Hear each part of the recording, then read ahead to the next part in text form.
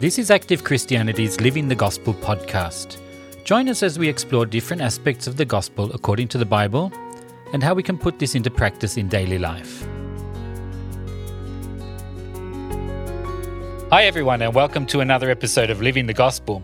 I'm Malenko and I'm talking to Kathy today. Hi everyone. Today we're going to talk about the name of this podcast. It's called Living the Gospel, and we were just talking about this. What does that actually mean? And Kathy, you told me recently that you'd read an article about the gospel. Yes. So it was interesting. I found this article online. This guy was writing about how he had talked to a group of 20-somethings, or he had this question that he liked to ask people. And he would just ask, if he found out someone was a Christian, he would say to them, okay, so what is the gospel? And he said it was interesting because he would get a lot of sort of like, and sort of stuttering answers. People didn't really know what to say, actually. So it got me thinking, this is a good test that I can give myself. How would I answer that question? What is the gospel? And more importantly than that, even, what does the gospel mean for me? What does it mean for my life? What does it lead to? And what is the result of, as we say, living the gospel, right? Right. So the gospel is the good news. That's what the gospel means, actually, right? Good news.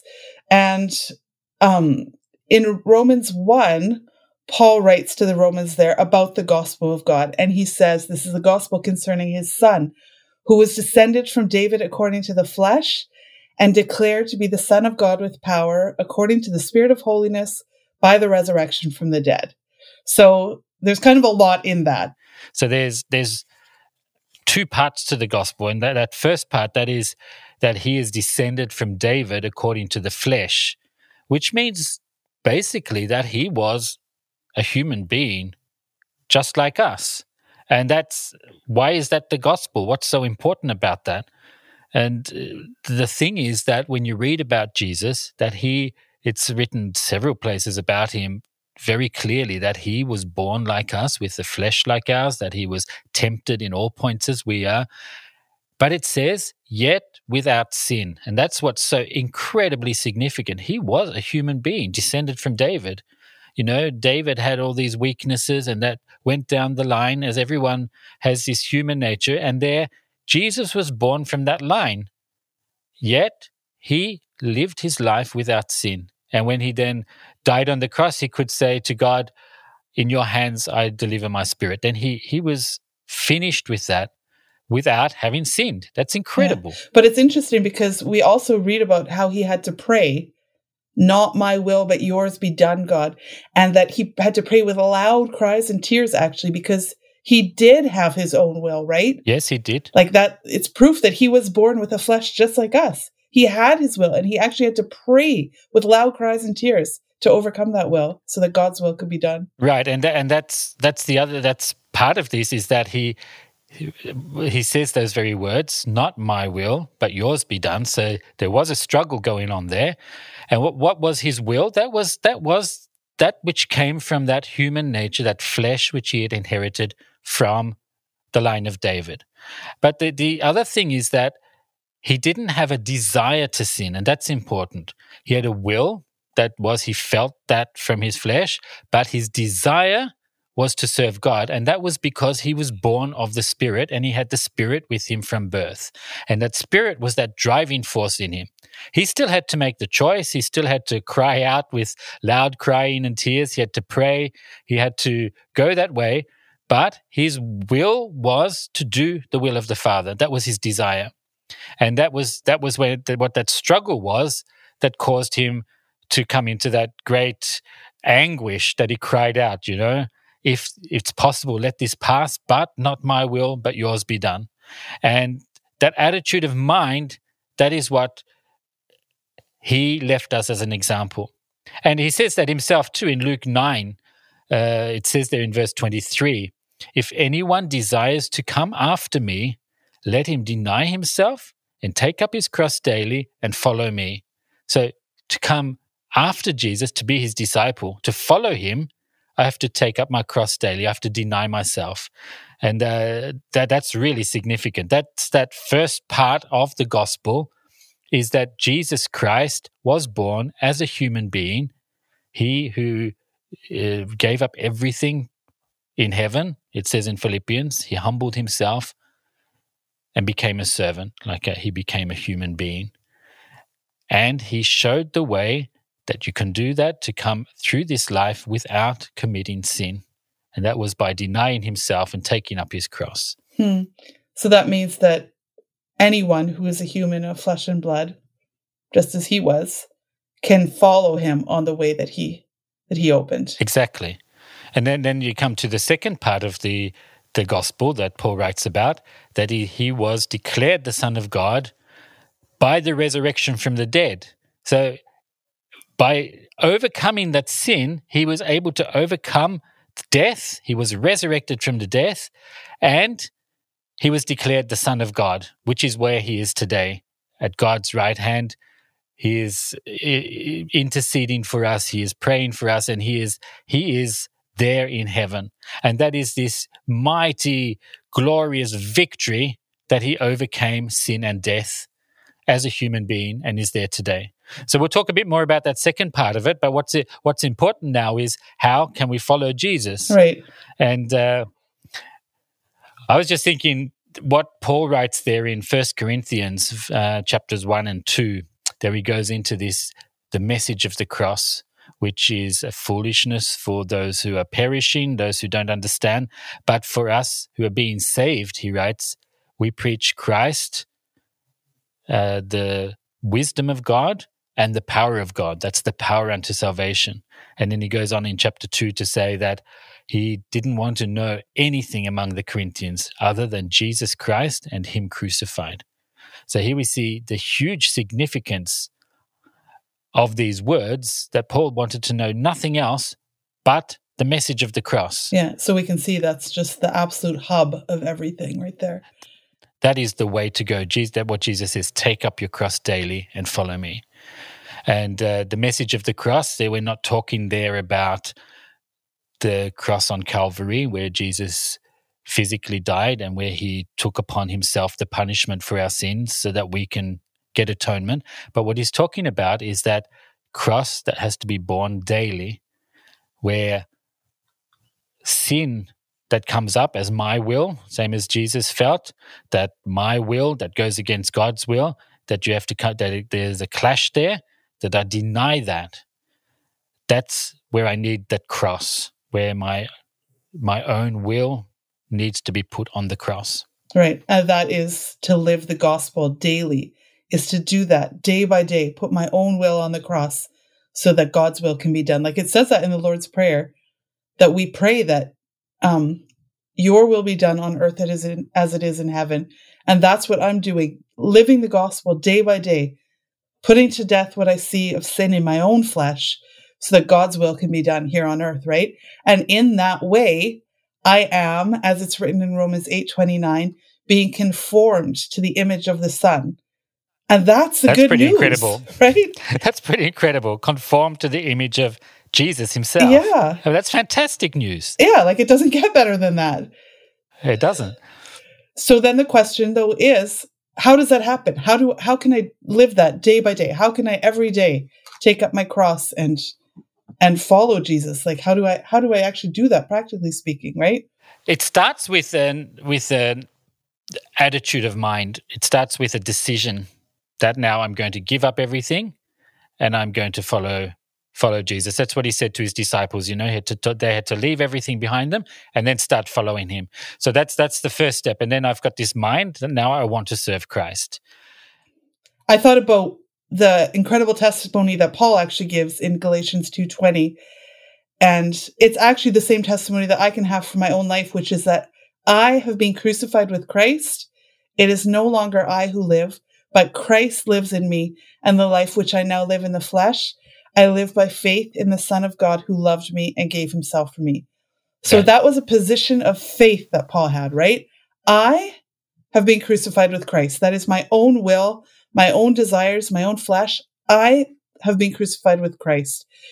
So that's all crucified. And now I have this position of faith when I'm tempted that, no, it's not me who lives. Christ lives in me, right? So if you're tempted, for example, to look at things that you shouldn't, then you have this in you already. No, I have been crucified with Christ, and therefore I cannot do this thing, right? Yeah. Because it's actually Christ who lives in me. Right. And then I thought it kind of brought me back to that testimony that Joseph has in Genesis, where he was tempted by Potiphar's wife. And his response was, how can I do this great wickedness and sin against my God? Right. So you have this already before the temptation. You have this, I have been crucified with Christ, and it is Christ who lives within me. So I cannot do this thing. Right. Yeah. And really to be alert. When I've got that attitude of mind, I have been crucified with Christ, I've got that position of faith, then comes the following Christ, where I take up my cross and I actually hate this sin. I don't give into it. I deny myself. And in that way, my own will gets put to death on that cross, and instead of that comes forth something new. And we can see that further in Corinthians, in 2 Corinthians 4 verse 10, where Paul writes that, always carrying about in the body the dying of the Lord Jesus, that's the cross, over my own will, that the life of Jesus also may be manifested in our body. Then something new comes out, right? Something starts to grow. There's a transformation. That's the really exciting part, that here I'm beginning to see there's a change taking place where it looked impossible, where all I could see was my own nature and my own will, making its demands. There's a change taking place. And where I was impatient or full of demands, I've become patient, I become mild, I become long-suffering. These things start happening in me. When we think about how Jesus lived, it was only for the others, right? And that's what I can start to be too, that I have this spirit of blessing and love that comes from me, and that's what people taste. They taste this life of Christ in me. Yeah. And this is one of the reasons it's called the good tidings, or the glad tidings. It's a really good news. You can be transformed, and that's taking place in this life. Yeah, that's transformation. And something that we experience as we take up our cross and follow Jesus, we experience it to a greater and greater degree in our life, right? Like there's more transformation, there's more change, there's more fruit of the Spirit that comes from my life. And you can have it like this. Okay, it's one thing to talk about this and be excited about it, but okay, you get back to daily life, and then you notice, it's all there. The old nature's all there. And you keep getting tempted, and it's the same old, Yeah, yeah. And you can really get tempted to lose heart, to give up, and to, that. But the thing is that in all of this, we have been given help. We've been given the Holy Spirit that Jesus has sent back to earth after he ascended and went back to his Father. He sent the Holy Spirit to be of help for us. We've received the Word of God. We've received all that help that we need to be able to overcome. And the Spirit that works in us, a will to do God's will. That's what was the driving force in Jesus, right? Yeah, right. That he had his own will. He had his the will that he had to deny, not my will, but yours be done. But what was driving him, that was the Spirit that was in him, the Spirit of God that drove him to want to do God's will. That was his desire. And when we are born again, we get that desire, maybe not as feelings, not as something that we feel that this is what we want to do, but it's in our spirit. Our spirit is, my attitude is, I want to do God's will. And that comes with that I have been crucified with Christ. And that's what the Holy Spirit strengthens in us, that will to do right. So when I then get tempted, okay, my feelings say something else and the whole situation is, the same old. But when I've taken that decision, then there's something new has happened in me. And that is that I want to now do God's will. I want to deny myself my own will. I want to take up my cross and follow him. I want to be a disciple. And that becomes my strength. And so we really have to pray for that, that to receive the Holy Spirit and to receive this will to suffer as Jesus did so that I can overcome. Right. Well, and to get these eyes that see to the future, right? Like I don't see just the situation that's right in front of me, but I look forward to what comes from this situation if I take it right. What comes is transformation. What comes is purity and righteousness in me, and what comes is that I'm conformed to the image of the Son, and the life of Christ becomes my life, right? And this is where I think the second part of the gospel that Paul mentioned in Romans 1 really starts to come forward. Because there it says that Jesus was also declared to be the Son of God with power according to the Spirit of holiness by the resurrection from the dead. And this is what's so incredible. Jesus not only suffered here on earth, not only died, and then, okay, we know he rose from the dead and is up in heaven now. But the reason he did that was that he should prepare a place for us. He said, now you're on earth. Now you follow me, be my disciple, go that way, deny yourself, take up your cross. But there's going to be a result. And that result is that one day you shall see me as I am, and you will be like me, and we will be together in all eternity.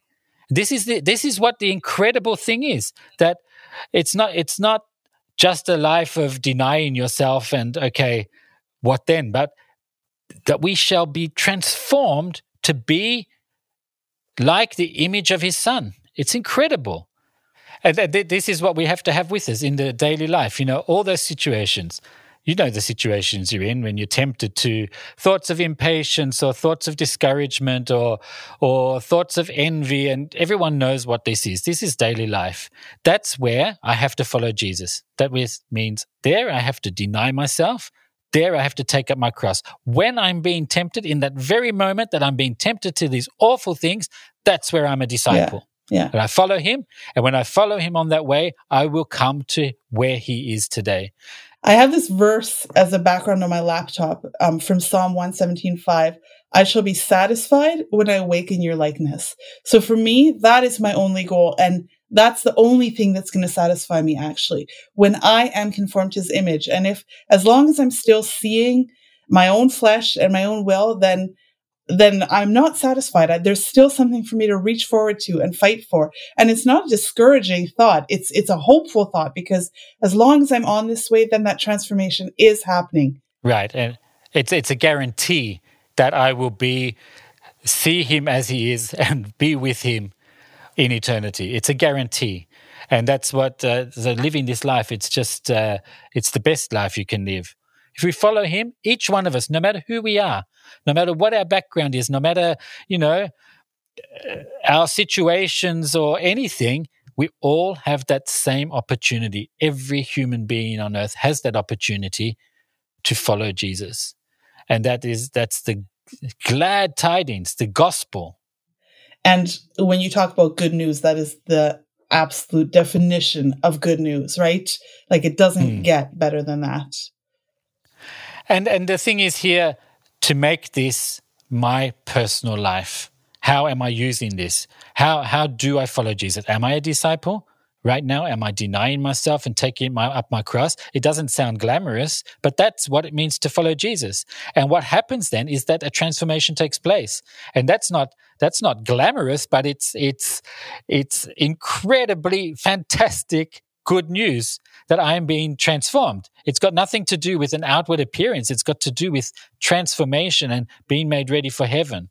So I think this is something that each one of us as Christians, as professing Christians, should be doing, looking at it. How is the gospel working for me? How can I live the gospel? Right. And do I have that goal, really, to be conformed to the image of Christ? Is that my one desire in life? Yeah.